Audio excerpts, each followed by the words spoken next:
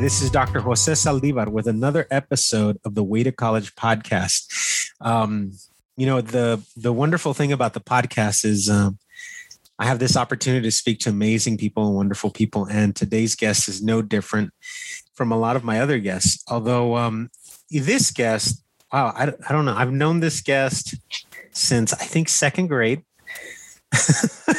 And so I'm gonna let her introduce herself and tell her story before we get started. So Camelia, do you want to introduce yourself to the audience?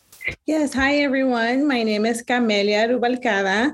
I am originally from Elsa, Texas, graduated in 97, and then moved to Iowa for about 20 years.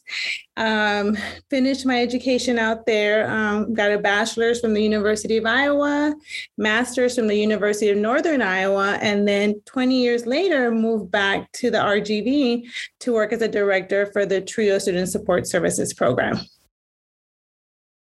Thank you for having me here. So, Camelia, thank you for joining me. I always ask my guests, I knew you as a student. I remember you in school, and I think you have a really fascinating story. So I'm going to give you set a little bit of context. So because of social media, and it's easy to find people and come across people, right? And social media recommends oh, you may know this person. Mm-hmm. And I don't know how I came across your profile. I think it was on Facebook.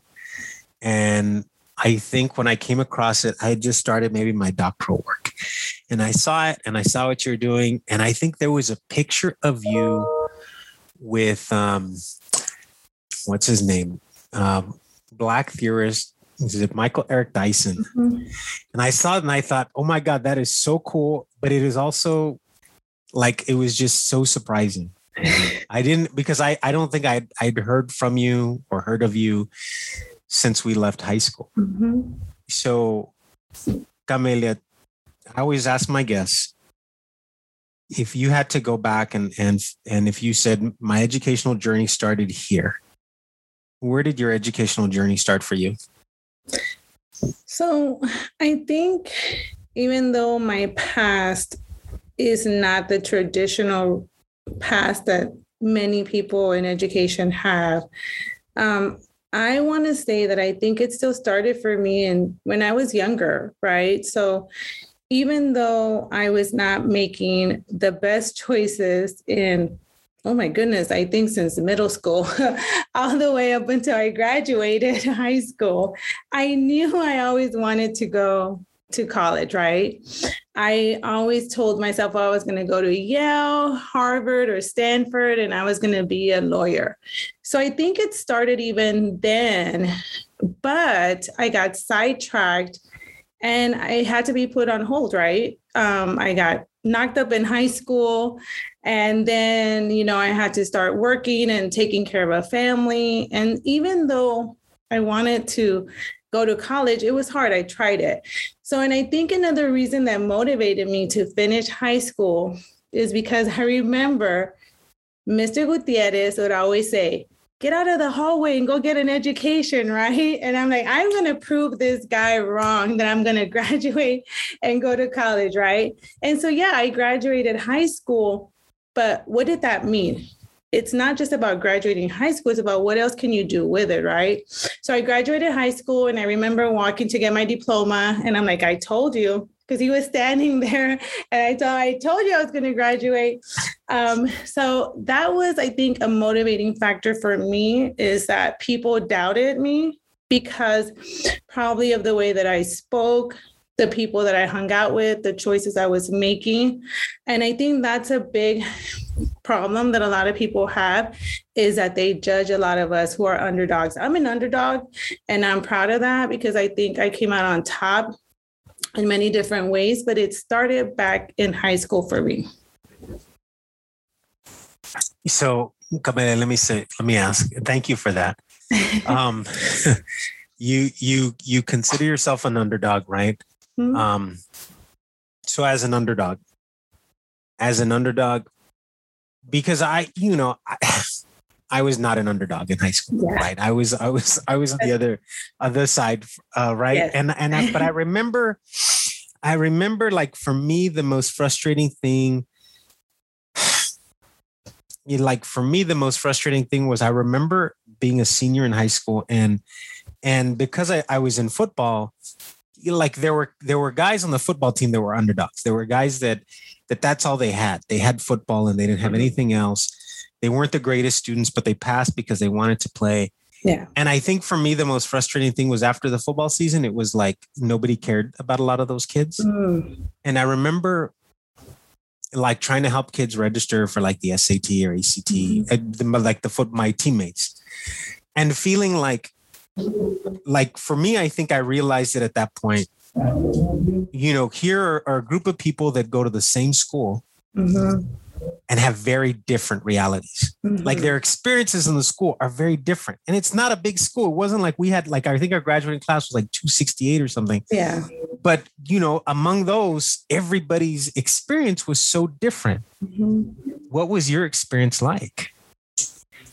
I think my experience, I had a good experience in high school. I had a lot of fun. But what I do remember is because of the reputation that I had and being a teenage mother, I don't recall many people taking interest in me and saying, hey, this is how you need to prepare for college, right? I feel like because of that now, the individuals who did try to reach out to me and support me, because of the person that I was, I pushed those individuals away. So I remember there was, it was Ms. Garcia. There were two Ms. Garcias in biology. The one with short hair, and I think she wore glasses. Oh my goodness, she tried her hardest to mentor me. Like she saw potential in me. And I just was rude. I was disrespectful. I didn't take in that. And eventually people, have to accept their role in that person's life, right? I see that now. So when people did see potential in me, I did notice that I was one of the reasons why I didn't get that additional continued support. But I don't remember counselors talking to me about college. I remember I was pregnant when we had senior pictures and they were like, you have to come in and get out and take the photo. Like they didn't even give me a lot of chance to connect with others. It was like, oh, we can't have teenage mothers on campus, pregnant individuals. That's the feeling that I got. But I did feel that my experience, even though it was fun and I still had some good experiences, when it came to preparing me for a life after high school, I did not get that assistance. Kind of like how you were saying that you wanted to help some of your teammates, right? And some of my individuals who were going to college, they had to sometimes separate themselves from us because they were afraid to be kicked out of the basketball team, right? Or any other involvement that they had. So sometimes they had to separate themselves because their teachers and others were telling them, if you hang around that crowd, you're going to miss out on this. So those were some of the experiences that I saw. And so it was for college, I didn't feel that there was a lot of guidance there. So you're pregnant, graduating as you're finishing up high school. And you said after high school, you had to put like those college dreams on hold, right? You're raising a family and providing for the family. How did you make your way from Elsa to Iowa? So what happened is I graduated. I proved Mr. Gutierrez wrong, right? That I was going to graduate. And I did try going to college. But remember, I didn't get that extra support from counselors where they teach you what skills you need to continue to be successful in college, right? So I went in with the same mindset to college that I had in high school. I don't care. I'm going to get a C. I'll graduate. I'm out of here. I'll get my degree. Right. That was my mindset. And so that first year in college, I didn't do so well. I had a baby, I had to work, and then I was trying to be a full-time student. Right. So I ended up not doing so well the first year in college. This job opportunity presented itself they were recruiting people to go work in Iowa. And at that time, my ex-husband, he had just lost his job. And so I said, let's go for it. It's only for 6 months. They're going to pay us to get there. They're going to get us a hotel and we're going to have a job. And so we ended up going, and 6 months turned into 18 years. And the reason it turned into 18 years is because it was a very different environment from what I had been a part of or seeing growing up. And there was a lot more opportunities out there. So when I ended up staying for 18 years, I think. Mm-hmm. Talking to, and you work with young people here, right? And I work with young people, and I often find that a lot of our students are reluctant to leave. What gave you the courage to say, let's try this? They're going to pay us, they're going to do this. Yeah. Yeah. I think the type of person that I am, I'm not afraid of a challenge. And so I knew I always wanted to go places. Like I said, I wanted to go to Harvard, Yale, and Stanford. And I was like, let's just go, right? And the thing is, like, people were telling me not to go. People that had never really left the Valley were telling me, don't go to Iowa. This is how the people are going to treat you. There's nothing but corn there, things like that. That's what they were telling me. And so I was like, well, you know what? Let me check it out for myself. And then I can decide whether or not it's a place for me. And leaving the Valley was one of the best decisions I had ever made for myself. I'm so glad that I left. My family ended up coming with us, at that time. So I feel like leaving the Valley for me was one of the best decisions I could ever make. So you go to Iowa, you're working. How long were you there before you decided, you know what, I'm going to give college another try? Well, I knew that was a goal of mine. So I got there in, I believe, 98, July 4th of 98. And I enrolled in school that fall semester and spring. And then I got pregnant again. And then my car got on fire. So I was like, oh, man, this is not a sign to go back to school, right? So I had to stop out. And it wasn't until probably close to 27 years old when I decided that I was going to go back again. I had tried several times, even after that first year I got there. I tried going back again a few years later, and I was doing really well. But what happened, because I didn't know a lot about for-profit institutions, I enrolled in a for-profit institution. I was told that all my classes would transfer when I would complete. And as I was preparing to finish that degree, I was going to transfer to the University of Iowa. And I called them to make sure that my classes that I had already taken were going to transfer. And they said that not all of them were going to transfer. So I was like, okay, so I'm $10,000 in debt. And now I have to retake these classes. So I just stopped attending school. I was like, I'm done. I'm just going to go to a different school from this point forward. And I did try going to a different school. I was ready to start again. And then here's another thing happening in my life. I'm going through a divorce.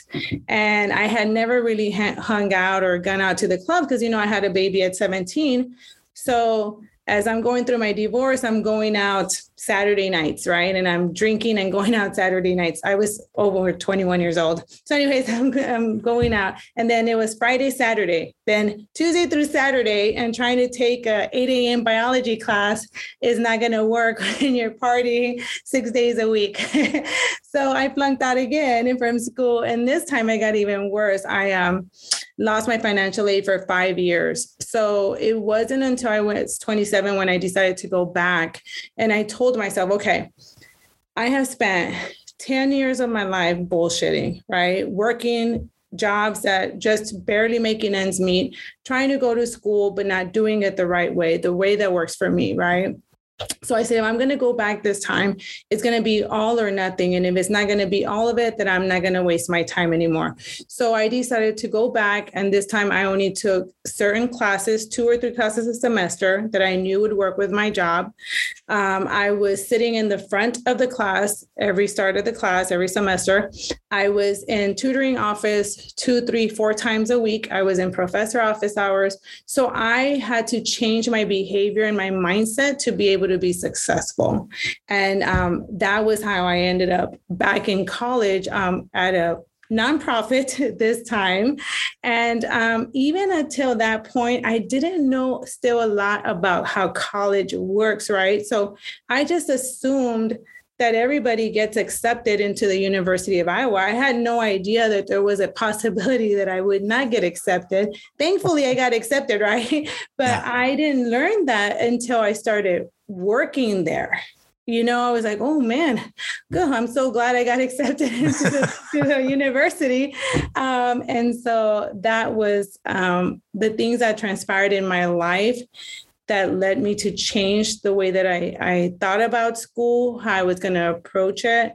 And I was still planning to be a lawyer when I went back. I was going to do business law.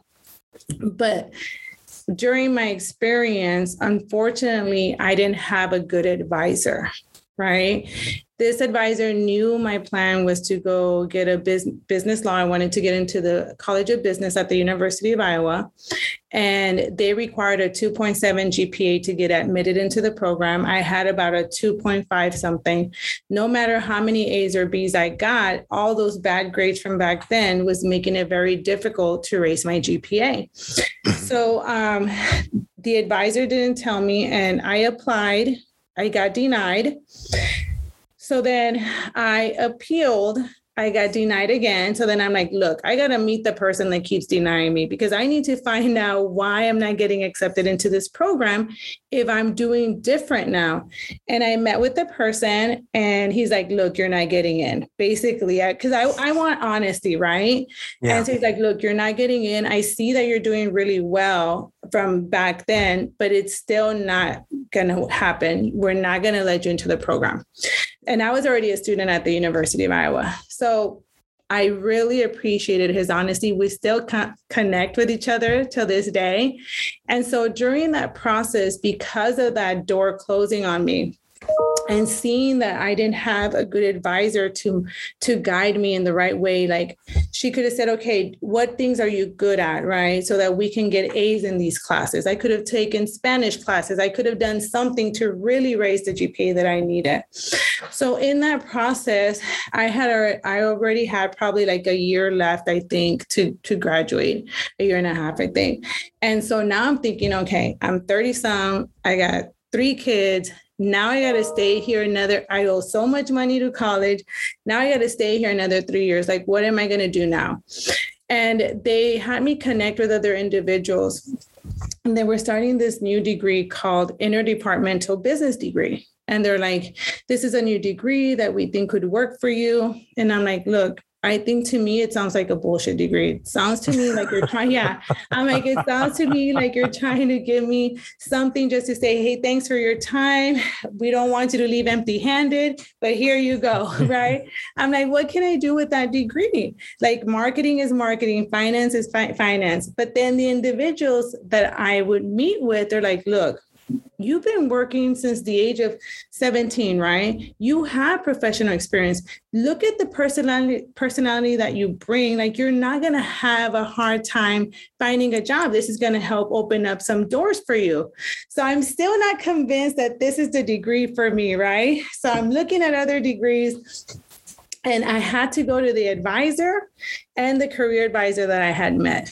And I go and I said, look, don't bullshit me. Give it to me straight. I'm 30 some. I got 3 kids. Should I work on my GPA or take this degree? One of them is like, look, you're not getting any younger. Okay, now let's talk, right? Like, that's what I want to hear. Like, let's talk. So it made no sense to go for the GPA, right, to raise it. And they're like, if you take this degree, you will graduate next summer. I said, perfect. Let's do it. Right.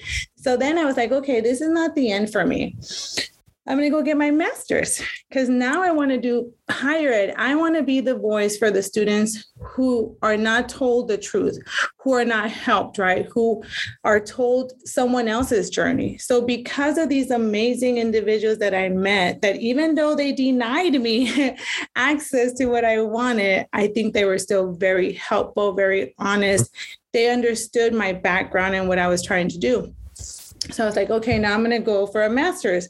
And my good friend, Dave Gould, he's the one that told me, look, you're not getting any younger, right? So we became really good friends. Then he's like, look, I know you want to do the master's, but you don't have a 3.0. You have a 2.54.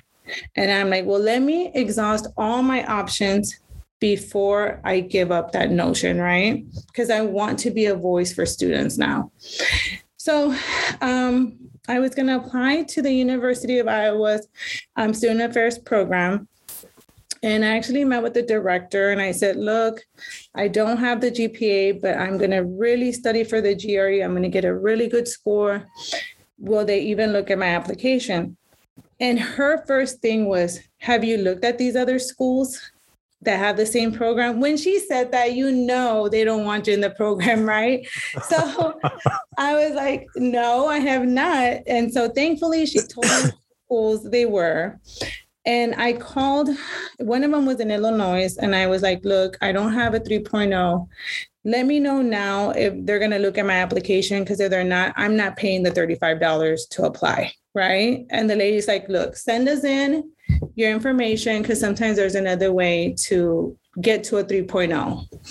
And I said, okay. So I sent her the information. She's like, you were close, but they're not going to look at your application. I said, perfect. I don't want to waste any money, right? Thank you.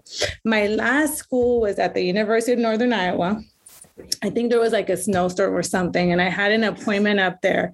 So I had to drive 2.5 hours to meet with this person. And his name is Dr. Wagner. I am so thankful to Dr. Wagner. So I drive up there. I tell him my story, how I had made choices that were not the best, but this is what I learned. This is what I want to do. This individual had no application, no letters of rec, no transcript, just my story. He was like, okay, send me an email when you get back so that I can be reminded what we talked about. Let me see if there's something that can be done, because there's an assistantship and they help with tuition, but you have to have these requirements, which is a 3.0 and everything else. I said, okay. So I sent him an email. 2 weeks later, I get an email that says, congratulations, you're accepted, finish your application. I was like, oh my goodness. So that was my story into getting my master's. Yes. So I think one, I mean, what persistence, right? I mean, I think to continue and your story, I think is inspiring, right? Because I think a lot of times doors are closed in front of us. Our circumstances can certainly provide us with a number of obstacles. And here you had a number of things that happened along the way that I think for most people would have discouraged anybody from continuing. And so to see you persist and persist and persist through ups and downs and through just everything that you went through, I think, wow, that's just amazing. But I also knew there was a great story there. That's why I wanted you to join me, because I thought, okay, there's got to be this interesting story with them. And not that, all of my guests have interesting stories, right? But everybody's story is so unique. And so, one of the reasons for the podcast is because I want to give young people different experiences. I want them to recognize that there's not one path. Wherever it is that we're going in our journey, it's not one path, and it's not decided when you're 18. It's not decided when you're 20, right? We have multiple opportunities to influence where we go, right? And opportunities to make good decisions and bad decisions. And so I really appreciate your story. So Camelia, you were telling us about your master's program and how, challenging it was to get in, how you went in and saw this gentleman and basically shared your story. Mm-hmm. Shared your story, and obviously it's a compelling story. It moved him, and he offered you admission. Why was it important for you to get the master's again? So I wanted to be a voice for students who had not been guided in the right direction. Advisors are amazing. I was an advisor once I became, started in my professional journey. But before that, I had encountered some advisors that were not very helpful with my situation. And after having gone through all those challenges and trying to figure out, should I change my major once I didn't get accepted? What should I do? I realized that because advisors have large caseloads, sometimes it might be treated as a assembly line. These are the classes you take, you come in, you come out, right? Yeah. And they don't really have the time to answer questions. And I'm not saying all advisors are that. I had an advisor that was not the greatest for me. And so when I met individuals that were honest while I'm trying to figure out my own journey, I was like, okay, this is what I want to do. I think this is what's going to help me better understand higher education and how to help students so they don't end up in situations like me. Be a voice for them and help them find their voice. Because sometimes we feel we can't challenge what an advisor says. We can't question it because we don't know the ins and outs of how that works, right? And so I wanted to be a voice for students. It's funny how, I don't know, life gives us these opportunities, right? And so for you, here you are, you described yourself as an underdog student and a student who, in your own words, wasn't necessarily open to getting advice and guidance in high school, maybe, right? But here you find yourself, you've given all of your life experience to this point, given your experience in college, and you find yourself with an opportunity to be, like you said, a voice for students and a guide for students. I don't know. That's ironic. I was going to say like karma. I was going to say, I don't know. Right. But yeah, it's this just, your life, it feels like has come full circle.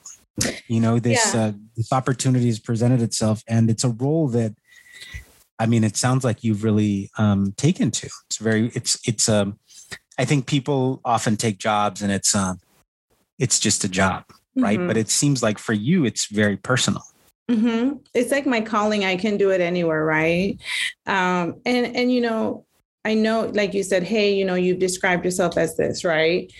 And it's that I have to be very honest with my journey, right? And I'm very transparent with my students. I share the challenges that I went through. Some of them are not always going to be traditional challenges, and some people might not feel comfortable sharing those, but I share it with them because I want them to know that they're not alone, that they will get through it. We just need to do it together. And, the crazy thing is, I remember like when I was younger, like we went to school together, right? And so you kind of have an idea of what my story was like back then. But I remember when I was younger, I was in classes like with you, Carlos, Cristina Cantu, Maria Cáceres, David Zavala, Maggie Zavala, like all the kids that individuals would think they have a bright future, and they do. Yeah. And then I don't know what happened. Like in sixth grade, they started separating me from all those individuals. I think my priorities changed. So when the school administrator saw that my priorities changed, I was no longer given a chance to be in those classes. And I see now why, because I would have been disrupting the learning of those individuals, because I was not the easiest student in class. But I always wanted to do something with my life. I just got distracted for a little bit. Right. Yeah. But I had a lot of fun. I'm not going to lie. I had a lot of fun. But I feel like those experiences made me who I am now. So I can I have book smart and I have street smart. And I think I'd prefer the street smart over the book smart. Yeah. Mm-hmm. Yeah, I completely understand. And yeah, it was funny. We were in the same classes, and then at some point, right, the school started to stratify students. You all are going this way, and you all are going this way. Mm-hmm. So I'm so happy for you. I'm so happy and just really proud of you and what you've done for yourself, but also what you're doing for other students. Mm-hmm. So you finished your master's, and then what was next for you? What was the next step? So the funny thing is I finished my master's, and in my mind, I still wanted to go be a lawyer. I was going to go to business law, right? I have a master's now. They can't deny me. I'm going to apply to these schools. And I had like a part-time job working for the district attorney of Washington, Iowa. And she had said that she would write a letter of recommendation for me. And then some individuals that we went to school with had law degrees, and they had shared with me like, hey, I know GPA is important, but I know individuals in these law schools, you might not have a problem. If you do apply, let me know. And so I was really going to apply to law school. And I remember doing some research and saying, okay, is it worth it? Because I already have all this, I owe all this debt. Then I'm going to get in more debt, and am I going to be able to make it? So I did some research about, how individuals in that field, do they get jobs? Do they make partner? What's the pay? And the research that I found is that it was even harder now at that time to make partner. And so people were only making $50,000 a year. And so I was like, oh no. And I was going to move to Spain. That was going to be my thing. I was going to move to Spain. And it didn't work out for me. The pay and the cost of living in Spain was not adding up. So I ended up working at the University of Iowa. And thankfully, I think what happened, I had done an internship there. And I had actually done an internship here when it was Pan Am. And they were hiring at Iowa. And I never knew how competitive these jobs are, or once you have an education, how it works. So before I had an education, I would apply for jobs. 90% of the time I would get the jobs. Like I didn't have a problem getting a job. Then when I was graduated and it was time to start looking for jobs, I was about to graduate. I got more denial letters than I had ever gotten, right? And so I just thought, well, I know people, I'm going to get a job. I didn't think I was going to have a hard time. So when it was time to interview at the job, even though I had already done an internship there, I had never done a presentation for a job. I had never, put something together like that for a job. So I was like very, very nervous. And then you find out that in education, there's also a lot of politics and red tape. And so people already are doing interim jobs and they get the job. So I was kind of nervous, but I ended up getting the job at Iowa. And I was very successful there, I would say. I love what I did. The students were amazing. Every year I would come out on the paper as like someone that has helped them. Even a year after I left, someone sent me an article like, hey, you came out in the paper again. So that was what happened after my master's. I was going to go to law school, live in Spain, and I ended up staying in Iowa, working with students. But it sounds like, you were still doing great work and still helping your students. Mm-hmm. But you chose to leave Iowa. What happened? I did. So I had been in Iowa since I was 19 years old. So I had met a lot of wonderful people. I felt that I had already grown as much as I could. That was one. And then the winters are brutal. So it's like cold 9 months out of the year, 20 below zero. And I think I was already tired of the winters. I had gone to Florida on vacation, and I have real bad anxiety with driving. And so wherever I move, if I can drive there, I will move there. So I went to Florida and I'm like, oh, I can drive here. I feel my anxiety is not bad. And so I was like, okay, when Ashley graduates, my daughter, I'm going to move to Florida. it's time. Like I've grown as much as I could. The winters are bad, and nobody from Florida called me, not one person. And my friend's like, look, no one's calling you. You're going to have to open up the net. And so then I opened up the net to Georgia. And when I did that, I started to get calls like from California, from Maine, Florida, and Georgia was where I went. And I'll tell you why I fell in love with the school in Georgia. Unfortunately, it doesn't matter how much education I have. I feel like I'm always very authentic in who I am and how I present myself. Of course, I know if I'm talking to the president of the college, I'm not going to go and be like, hey, what's up? Where you at? Right. I can adapt. I know how to do that, but I'm still very authentic. And some people judge me because of like the red hair, the attire, the form-fitting attire, or the way that I speak. So I still get judged a lot, especially in higher education. I realize that many people in this field sometimes can be judgmental. And so when I went to Georgia, I was like, I'm going to go in as myself. A friend of mine asked me, are you going to change your hair color? I'm like, no. Because if they don't hire me because of my hair, I don't belong there. I don't want to show up with dark hair, a month later change it, and then they wonder who they hired. So I went for the interview and my hair was brighter than this. And the minute I walk in, the lady at the front was, I love your hair. I said, this is my job. I'm going to get this job. So when she said that, I'm like, this is my job. I'm walking away with the job, and I got the job. So yeah. Yeah. I love that. About being true to yourself.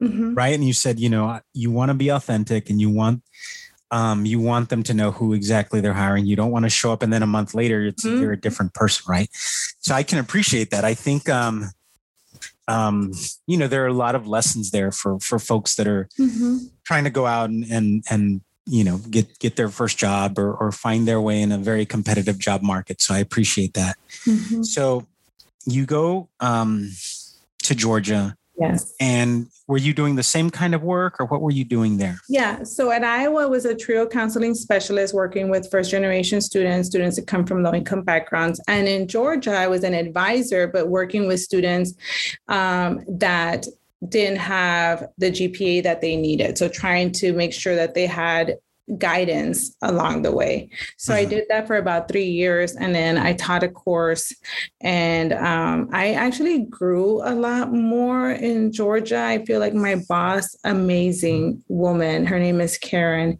and my colleagues, like they knew what would make me nervous, because they were all presenting at conferences. And I'm like, no, I'm not going to do that. And they're like, okay, I'll do one with you so that you can feel comfortable. So I had never written like a proposal like that. And because of that, I was able to grow a lot more. I presented like at 3 different conferences. I presented at NACADA, the FYE, and then I was chosen to present at a CRLA conference as well. So, and I feel like I learned a lot more about students. The thing is that every demographic is different. So when I worked at Iowa, the students were always so thankful and appreciative of my help. And like I said, I would come out in the paper every year. My calendar was booked from 9 to 4, and they would wait 3 weeks to meet with me. When I went to Georgia, if I didn't answer an email immediately, they would contact the president of the college that I wasn't helping them. Yeah. And I was like, what? I'm so helpful, right? But it's just it's different. So you learn how to adapt and adjust and help the student the best way you can, depending on the environment that you're in. So it really taught me a lot. So I remember, I was already like following you, aware of where you were at your journey. And I remember it was 2018 at the FYE conference in San Antonio. Mm-hmm. And it was the morning, and I think you were doing a presentation on your book club. Uh-huh. And I think I had something at the same time, or one of my colleagues was presenting. And so I remember walking by the room and just peeking in as I was on my way. And it was so cool to see you telling people like where to sit. You were getting all set up. And I thought, wow, is this the same girl I went to school with? Thank you. From second or third grade. And I it just like I couldn't help but smile and to see like the work that you were doing and you, you're not lying. I remember you posting about a lot of the stuff that you were doing, the great work that you were doing. But your time in Georgia was limited. You weren't there for very long, right? 3 years. 3 years. And then you came home. Yeah. Yeah. Which is crazy. Like I said earlier, I made a lot of bad choices growing up, but I had a lot of fun. RGV is my home, but I also know what it's like to grow up here. And I know that when I would come back 1 year, 5 years, 10 years, conversations had not changed much. And things had not changed much in my neighborhood. And maybe not everyone has that experience, but I had that experience. And because of my past of how I had grown up, I didn't think raising my children here would be the best thing for me. Even though my children did not make the best choices growing up, I see now I should have just stayed here. But, I was like, okay, I think I need to stay away, right? And so I never had any intentions of coming back. I never wanted to come back to live. And like I mentioned, my sister was going through some stuff. She was homeless for a little bit. So I figured I'll apply. If I get the job, I can help her. And this school was actually the last on my list. And as you know, when you're applying for jobs, you have like your top choice and but I think I was meant to be here. I'm so thankful that I'm here. Like I have an amazing boss. The staff is amazing. We're an amazing team. The students, like I love when I come into the office, not now because of the pandemic, but before the pandemic, just hearing the students speak Spanish. It's like, I love it. It's music to my ears. Like Brownsville is so rich in history and I've done so much here with the students. I've had students tell me that no matter the amount of sociology classes that they've taken, that what they learned on cultural competency and diversity here is what has made an impact in their lives for them to be change agents out there. So that's why I say I think I was meant to be here to share the knowledge that I have gained from leaving the area and to also motivate the students to go out there and see that there's a lot more than the RGV. Yeah. Mm-hmm. Wow. Yeah. When you were really struggling, mm-hmm. Could you imagine? Could you see the light at the end of the tunnel? I could, but sometimes it gets frustrating, right? But I think at some point you have to say, okay, what is it that you want? Right? Like I said, I had already been 10 years of my life doing nothing, partying. And I mean, I had fun, but it wasn't getting me anywhere. Like I lost my car and everything else. But I was like, okay, I have to do something different. And I think for me, that's why I say for me, the thing was I wanted my children to see that no matter what, mm-hmm. you can make it, right? And I remember like Ashley, she would always be so embarrassed to tell her friends how old I really was because her friends' mothers were older than me, right? So, things like that. And so I'm like, okay, I'm going to go back to school because I want my kids to go to college. And it didn't mm-hmm. turn out that way, the way that I had envisioned it for them. But I wanted them to see that you can make it out of anything. And look at my life. And actually, I didn't want them to have my life. Like I didn't start to get it together till I was like close to 30. And sometimes like my daughter will be, after all the challenges she's gone through, she'll be like, but look at you, Mom, like you're a boss now. I'm like, yes, but I'm just getting there. Yeah. It took me a long time. I don't want you to be in your 30s to figure this out. Do it now while you're still youthful. So. Mm-hmm. Your story has so many valuable lessons. It's not the traditional path, right? Mm-mm. You describe yourself as the underdog student, and it sounds like you have become the ideal champion for underdog students. Thank you. What last piece of advice would you give our listeners out there? I say that for the advice I would give them is to go for it. There's going to be haters all the time in your corner, your circle, telling you, don't move out of the area. You're not going to get accepted into that program. You don't have the credentials. But if we sit and listen to them, we're never going to know for ourselves. Exhaust all your options before you give up, and don't forget where you come from. I think that's the most important thing, is don't forget where you come from. Know that it's okay to fail, but you're going to get back up. So just go for it and be true to yourself, and always put yourself a priority first. Don't give everything to your job, to your schooling, and then forget the most important person, which is you. So go for it. Camelia, thank you. Mm-hmm. Thank you for sharing your story. Thank you for all of the amazing and wonderful life lessons. Like I said, I'm incredibly proud of you. I'm so proud of and impressed by the not necessarily the person you've become, because I think, like, I remember you as a student, and I remember you as a classmate, and I don't remember anything like.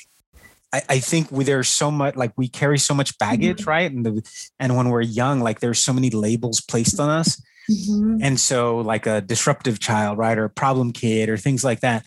And, my memories of you are always good. You were just loud, and you always just seemed like you were always having a good time. I don't remember you being, like, mean or bad or anything like that. So I think junior high.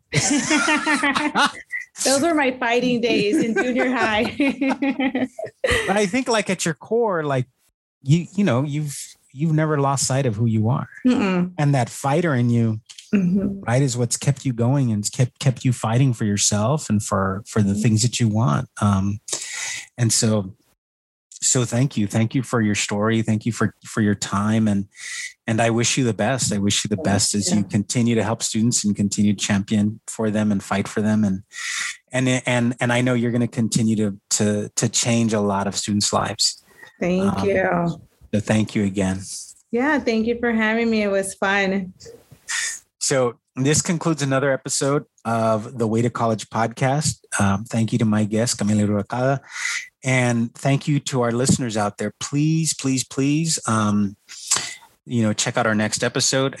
Please subscribe and follow and share the podcast with all of your friends. And we will see you next time. Thank you and bye-bye.